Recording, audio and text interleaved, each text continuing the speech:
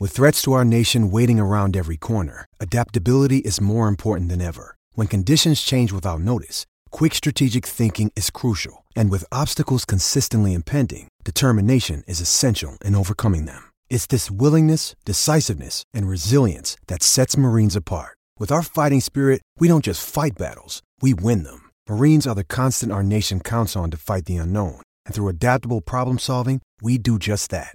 Learn more at marines.com. Another day is here, and you're ready for it. What to wear? Check. Breakfast, lunch, and dinner? Check. Planning for what's next and how to save for it? That's where Bank of America can help. For your financial to-dos, Bank of America has experts ready to help get you closer to your goals. Get started at one of our local financial centers or 24/7 in our mobile banking app. Find a location near you at bankofamerica.com/talktous. What would you like the power to do? Mobile banking requires downloading the app and is only available for select devices. Message and data rates may apply. Bank of America N.A., member FDIC.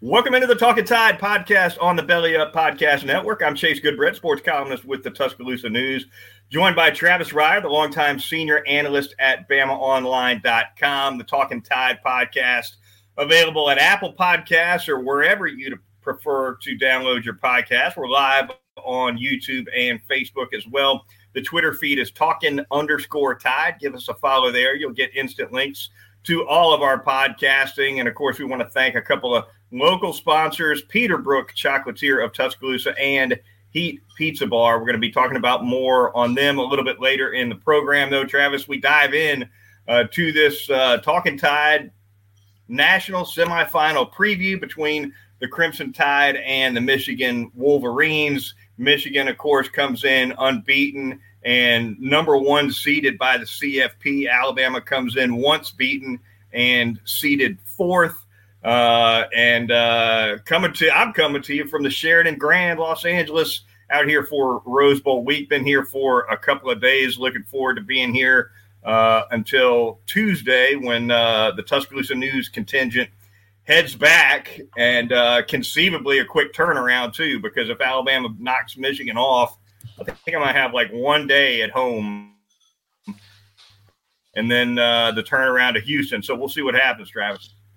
Yeah, I was just thinking maybe just go straight to Houston. You know, it's kind of on the route, and just stay out on the road. You know, you could go from the Viper Room there in Hollywood. We got to keep you out of that Viper Room there on the Sunset Strip, and then get you.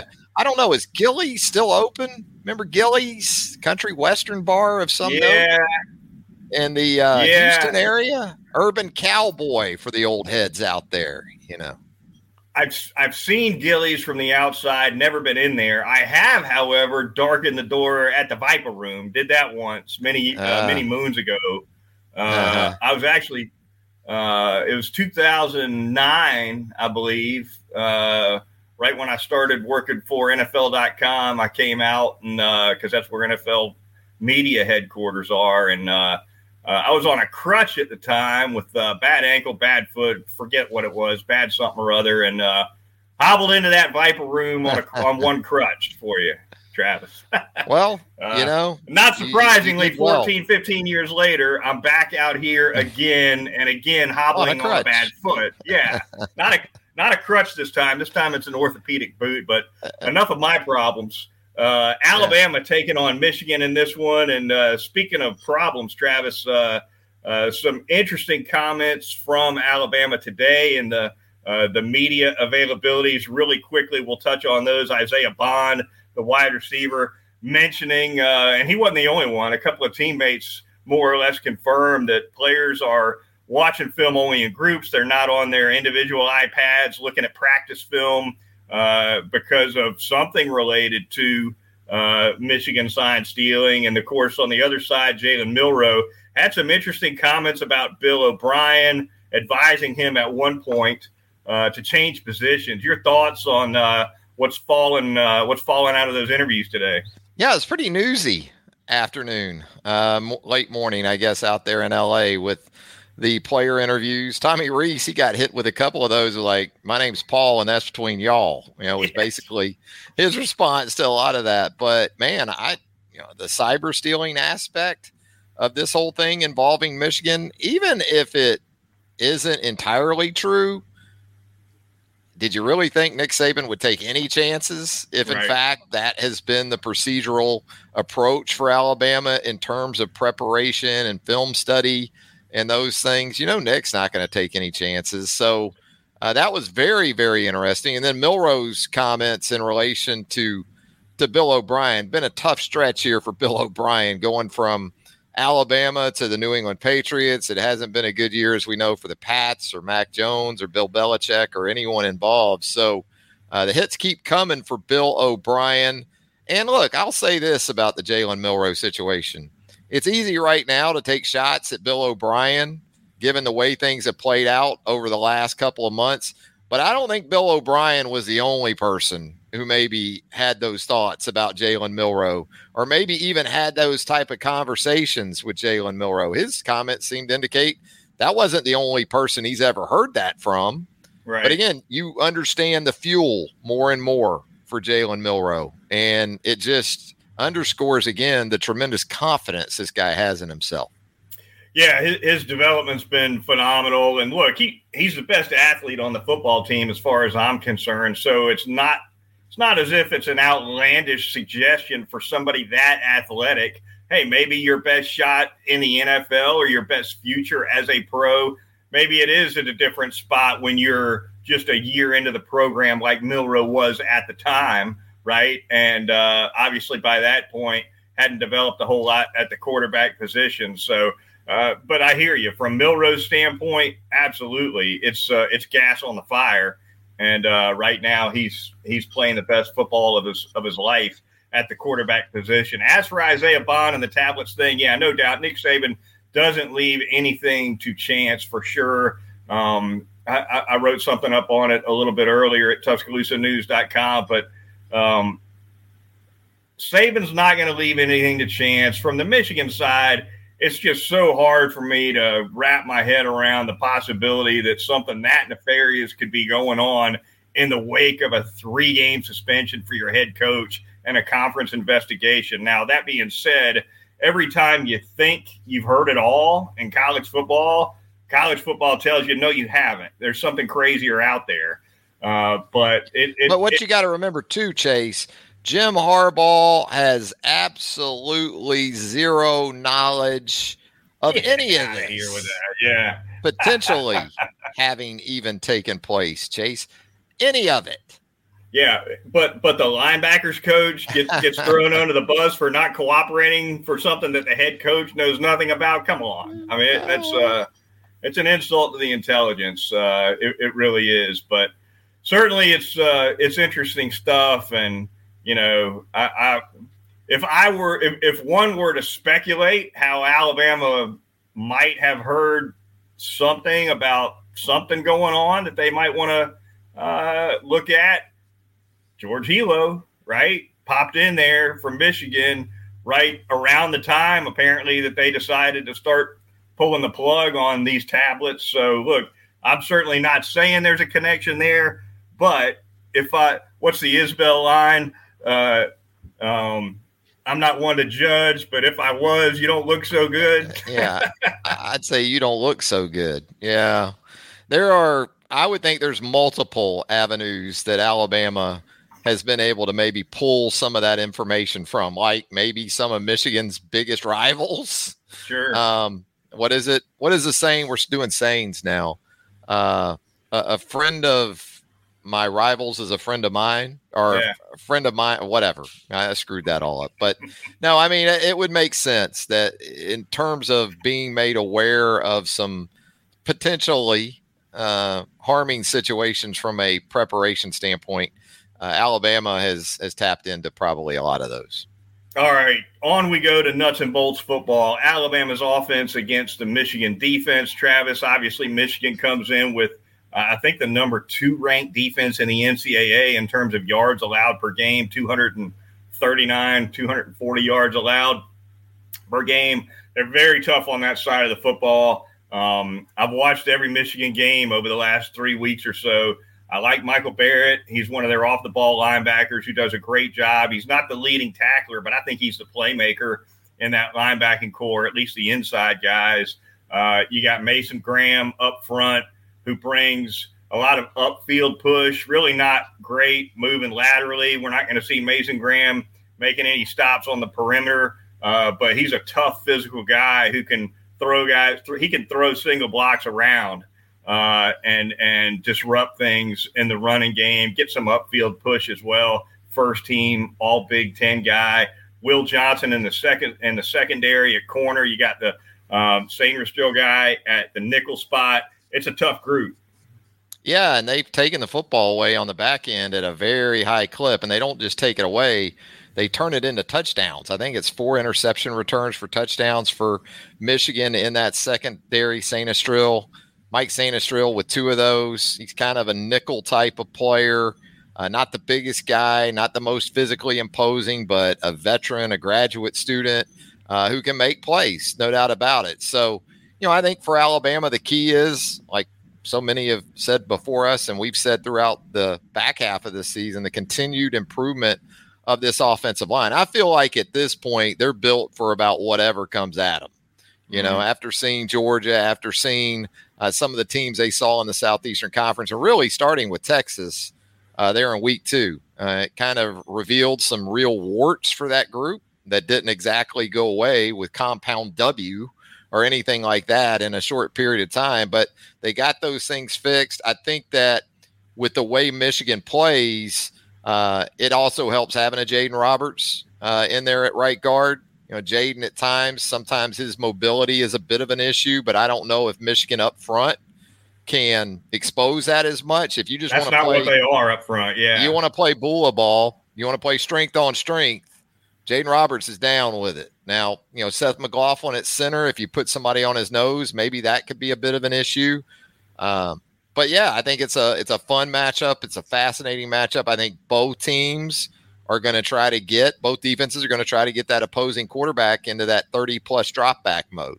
And I say drop backs instead of pass attempts because both these quarterbacks, Jalen Milroe, J.J. McCarthy, they could drop back 35 times and only throw it 25, 27 because especially Jalen with his legs, capable of getting out of the pocket, improvising and doing some different things. So running back production, scrimmage yards, those type of things I think are going to be key in this game. And then not just in terms of the run game, but what can you get off of your run game? Even if you don't run it well, you might be able to get a lot of production off of things coming off of run action or your run game. What are you able to do with that?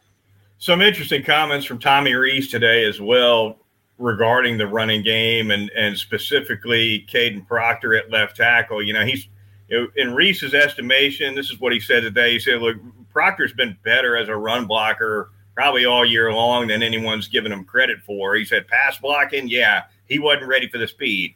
Said it flat. He just was not ready for the speed at the SEC level as a pass protector. But he said the Arkansas game was the light switch for Proctor. And remember, starting with the Tennessee game, that's when Proctor took over that left tackle spot full time, and we saw that platoon with Elijah Pritchett disappear. And, Reese feels like at this point, Proctor's become a strength for that offensive line when obviously in early September, he was the weak link. Yeah, and you look at the back half of the season, it kind of timed out too where maybe some of the more dynamic edge defenders rolled off the schedule. Now, I understand, when you look at LSU, you still got a guy there that can be problematic, but LSU didn't really use him that way throughout the season, down in and down out. But those first 6 or 7 games, James Pierce at Tennessee, Landon Jackson of Arkansas, the guys from Texas. And that's kind of the way I look at this stretch run here. When I look at Michigan, I look at the edge and I say, okay, who can hurt Alabama as an edge pass rusher?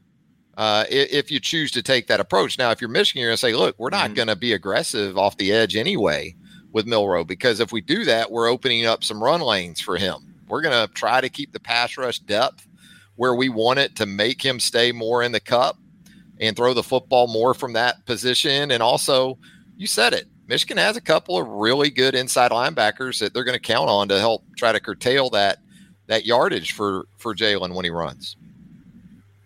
No doubt. Offensively as well for Alabama, Travis, we've learned now that it looks like Jace McClellan is a go. A couple weeks ago when Alabama got started with practice, Saban said that he wasn't quite ready, was really still in rehab mode when practice started.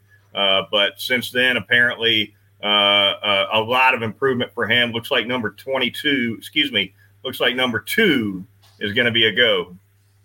I think that's important too, because I think he's got some make you miss and some wiggle to him. He can do some things outside of the scheme, maybe that Roydell can't do as much. Jameer can do some of that, but Jameer, even with his speed, is more of a plant your foot in one cut type of guy, whereas Jace can give you some of that in space. So very nice compliment to have in your back pocket in this game. Again, all the credit in the world to Roydell and Jam for the way they played against Georgia, but it's absolutely a good thing if you've got Jace McClellan somewhere close to 100%, or at least as close as he's been for quite some time.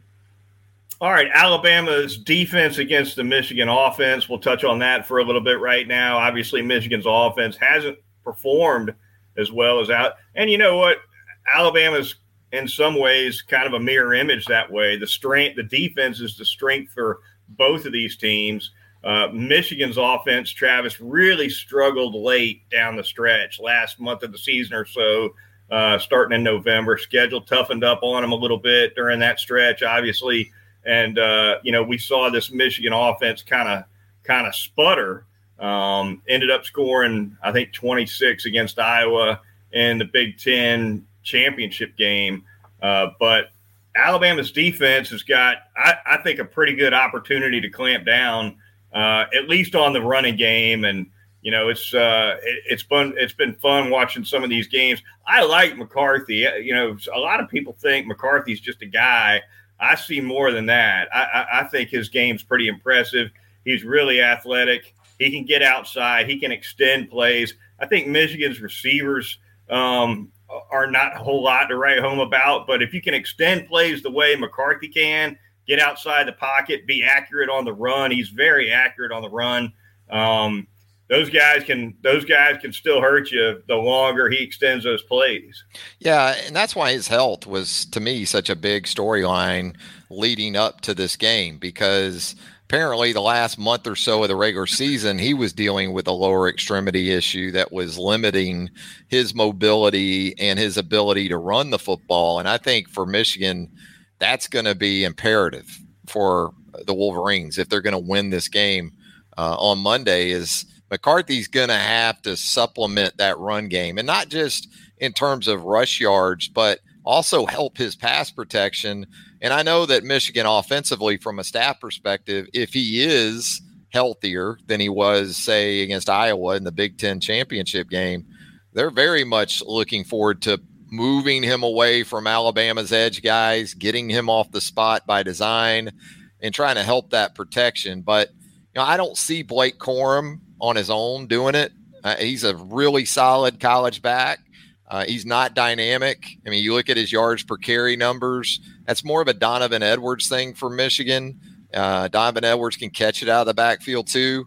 I don't think Blake Corums is going to be as much of a problem. Where things could get tricky for Alabama is if Edwards is able to do some things on the perimeter, and then McCarthy's able to complement that with some design quarterback stuff, kind of like what Auburn was able to do in the Iron Bowl. I think I'm sure that's something that the Michigan staff has spent a long time looking at and probably trying to impart on their own plan for New Year's Day. Edwards is the better athlete of the two. I don't think there's much question about it. Corum does not have the breakaway speed for sure. I like his vision. I like his balance. He's one of those guys that, who's able to step out of a lot of tackles below the knees. Strong. But he's not going to beat Terry and Arnold in the foot race, right? We're not going to see that from Blake Corum. And of course, the way Alabama handles that Michigan offensive line is going to play a big part in this. Zach Zinter, who had been Michigan's best offensive lineman, he's out for the year, broke his leg against Ohio State. So for the Big Ten championship game, they slid the right tackle to Zinter's spot, and then they brought a kid, Trente Jones, off the bench to play right tackle. watched Jones through his snaps in that game to see if he was exposed or if he was a vulnerability for Michigan at right tackle subbing in like that. And he was outstanding against Iowa. He looked to me like a guy who had started all season long, Georgia native, if I'm not mistaken, Trente Jones. And so that offensive line is big and tough. They can do a good job. I like the center, really athletic guy, Drake Nugent. He's somebody that can get on linebackers, and he's got the footwork to do the reach blocks, right, where there's a guy on your right and you got to get on his right for a play going right, and to the other side as well.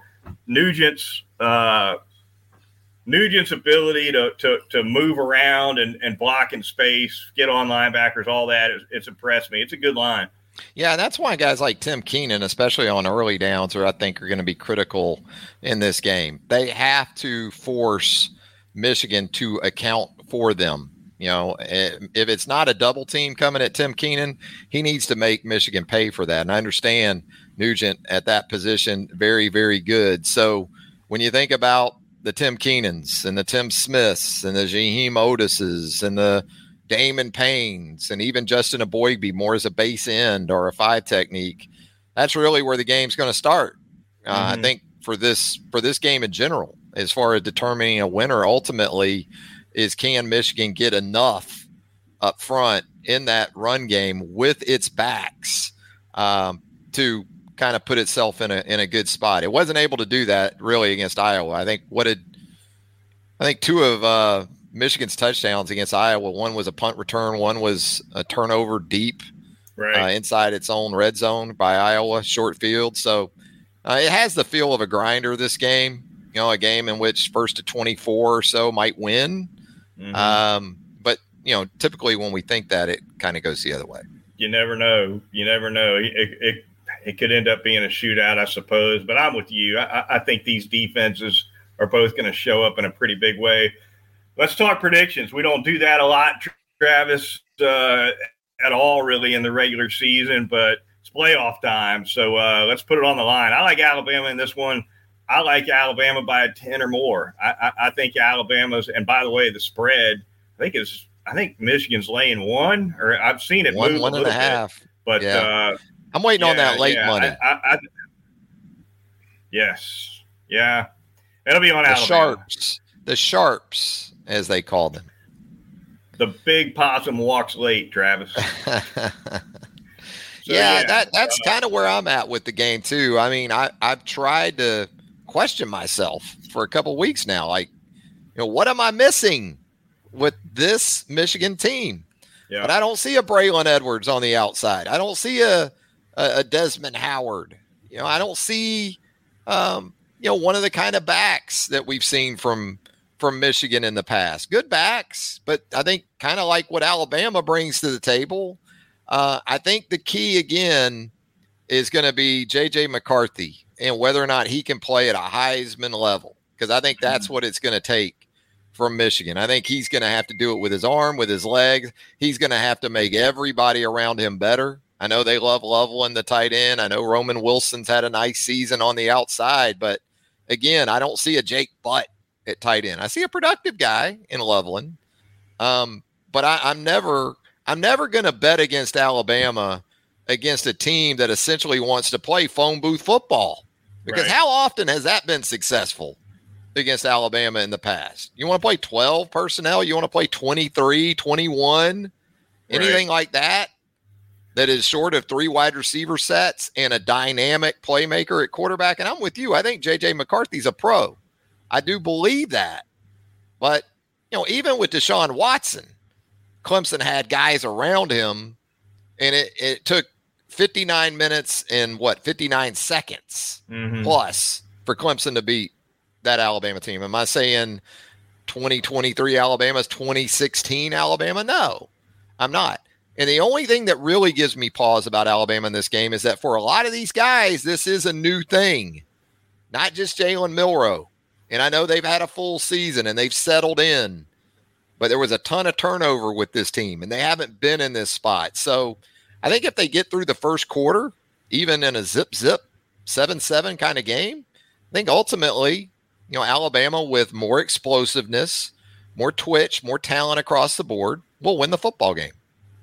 Yeah, I like Alabama 24-13. That's going to be my call. I can't get Michigan to 20 points. I can't in line. I can't get them to 20.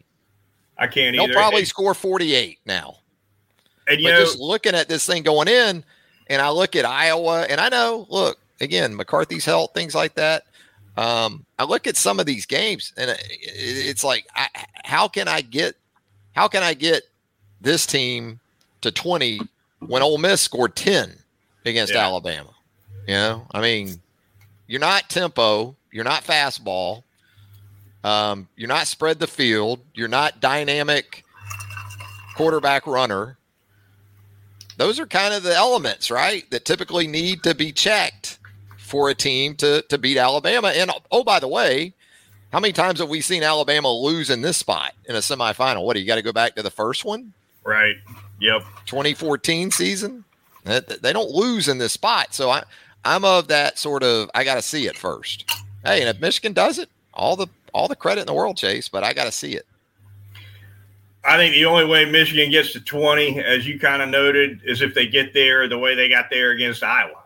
Right? Kicking game, takeaways. That's the only way. Opportunistic defense. Yeah, I think that's the only way they get to 20. And your comments as far as the way Alabama can handle a bully ball offense, it's impressive to me, Travis, that Nick Saban's recruited away from that. He's had to in the RPO era, right? You don't see the Terrence Cody's getting recruited anymore. You don't, he's still got big guys. He still likes a true nose guard for short yardage and goal line. He'll still bring in a true nose here and there. But he's recruited lighter guys at linebacker, guys who can run sideline to sideline more and don't maybe necessarily play on their toes as much. I don't know as good a linebacker as Reggie Ragland was for Alabama. He was a play on your toes, upfield gap buster. I don't know if Nick Saban would have recruited Reggie Ragland now. You know what I'm saying? Like he did back in the day. So, Reggie was a good athlete. I mean, he was a hell of a basketball player. But I get your point in that when you think about more of today's player, right? And even CJ Mosley, CJ Mosley is that one linebacker that Nick's had, who I feel like going back to 2007 all the way through, he would still sign CJ Mosley today. Right. Oh, no doubt. No doubt. And CJ was a decade ago now, which is crazy to think about. But I get your point. Yeah. And the I guess the point that I've waited too long to even get around to is that in spite of the fact that Saban has kind of recruited away from the bigger, stronger fronts, they can still handle a team that wants to bully them like that, like Michigan. So they still got a Tim Keenan. They still got a Jaheim Otis. They still got a 5 technique in Justin Aboigbe who can take on your tackles or your tight ends or, things like that. And again, the mic will still come. For the mic, it's a want-to thing. And it's how you go about doing it. Auburn had success because Auburn had 2 dynamic backs who could hurt Alabama on the perimeter. They did a good job with their H's and their tight ends in the run game. No doubt about that. And then they incorporated the quarterback runs more in the second half. Did a super job. I don't see Michigan doing that. They can mix in some tempo. Michigan doesn't do that. Michigan allows you to play situational football. You want to play some 2000 aughts football? Well, we'll do that on early downs. And if you want to, on second and third, play some 2020s football, they give you time to sub.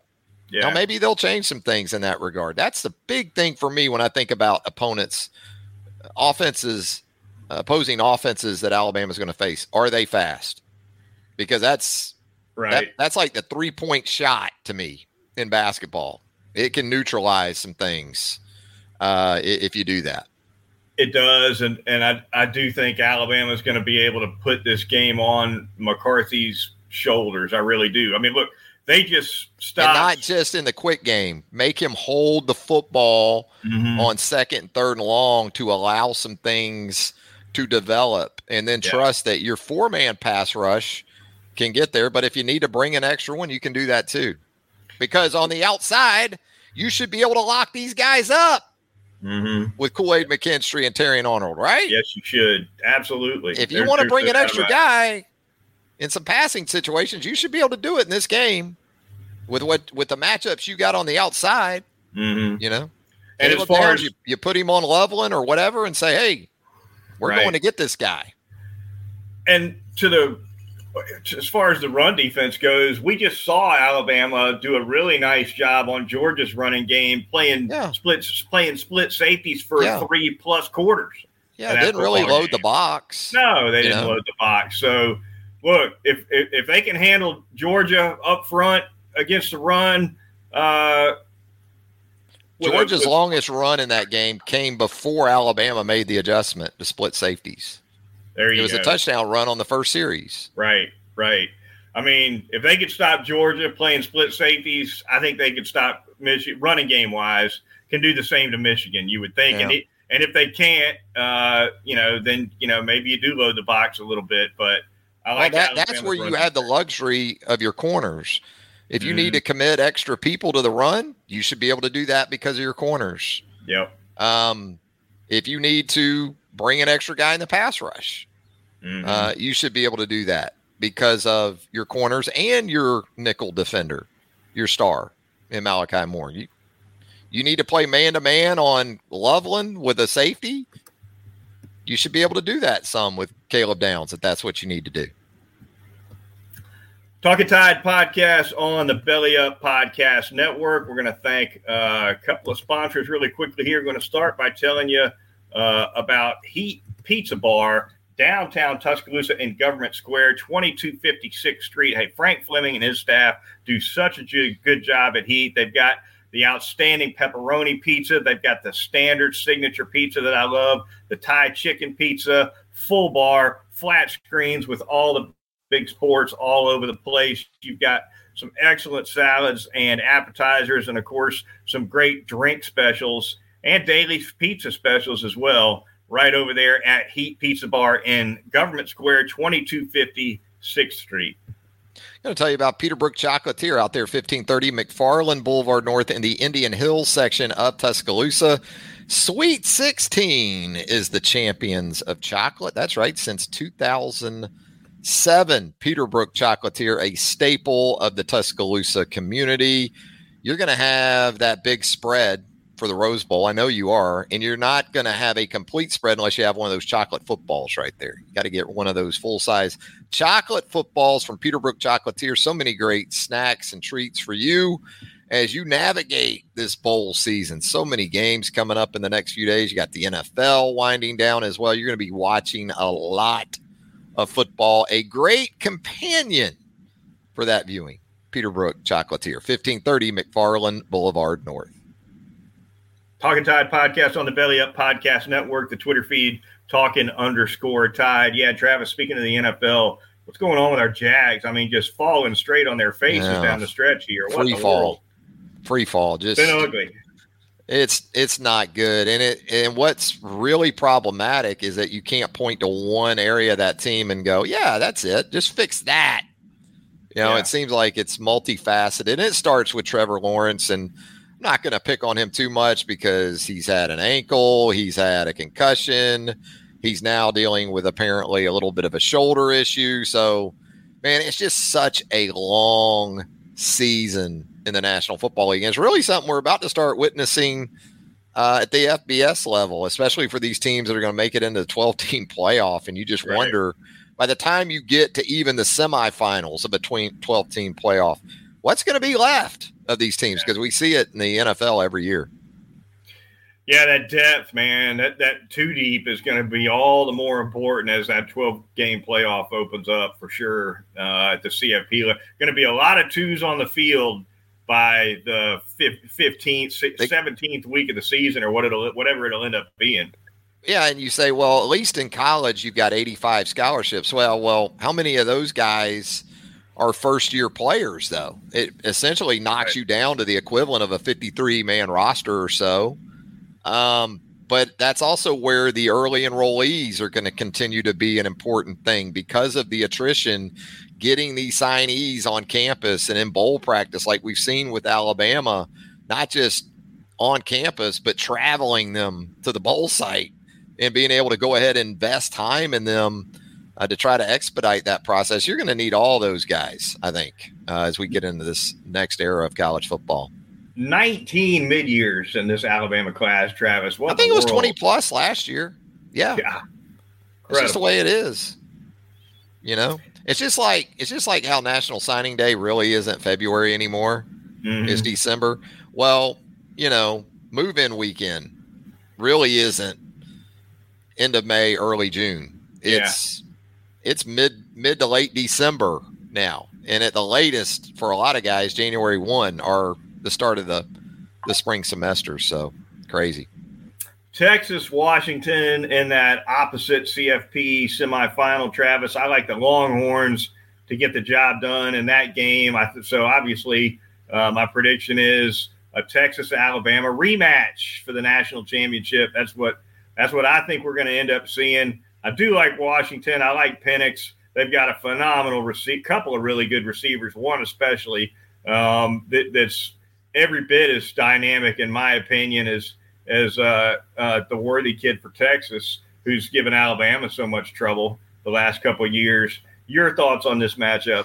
I got trust issues with Texas. I think when it was first announced, I was more along the lines of, I'll take the Longhorns. Didn't really think about it much, but it seems like as this game gets closer, I'm inching towards Purple Rain, Washington maybe in this one. I've got, Texas just it's another situation, kind of like Michigan. I know it's a traditional power and the helmet and the uniform and all that, and I know the win over Alabama back in September, but this looks like a spot where Texas could really reassert itself as a true national power or just kind of fade off there. And I like Penix a lot. I like Penix over Ewers in that matchup. I have trust issues with Ewers too in this spot. So I'll take the Huskies. I'll go a little bit different. And the biggest winner in all this, if Texas wins, is that Houston ticket, man. I mean, if the Longhorns get to Houston, good bread. Yeah, what about that Houston ticket? That Houston ticket, man, he hadn't slept for a week already waiting on that Sugar Bowl game because he knows what that's going to be. I mean, what if he gets Washington, Michigan? He gets that Rose Bowl matchup. I'm going to say the difference between a nosebleed seat for Washington being in that game versus Texas being in that game, I'm going to say $250 difference at least for a nosebleed. For a nosebleed. Oh no, get in. Just get in. Yeah. Just a get in ticket.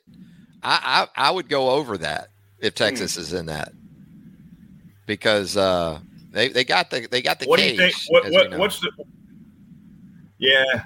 It's hard to guess, especially at these neutral sites. It's hard to guess what the market's actually going to bear. Sometimes we see, Travis, if the wrong team is matched up in one of these semifinal games or even a championship game, tickets can be cheap sometimes. I mean, dirt cheap, depending on where it's at. The Alabama Clemson game in Glendale, that was at game time as cheap of a college football national championship game, I think, as you'll ever find. And that's two strong fan bases, but out in Glendale, out in Phoenix, right? Not so much. And even the Texas-Alabama game in Pasadena, in that national championship game, it started as just everyone rushing to buy tickets and overpaying. And I think even as that game got closer, the prices dropped significantly. Now the Rose Bowl seats, close to 100,000, or it did at the time. So you had inventory to start with. You had a lot of inventory. Right. I don't know what the situation is in Texas, is Houston as far as capacity. I'm going to guess 65, something like that. So that changes things a good bit too when you consider those things. All right, that's going to do it for this edition of the Talkin Tide podcast. ran a little long for you with this Alabama-Michigan CFP semifinal preview. Happy to do it. For Travis Reier of BamaOnline.com, I'm Chase Goodbread of the Tuscaloosa News. Be sure to join us on the backside of this CFP matchup between Alabama and Michigan. We'll break it all down for you next time right here on Talkin Tide.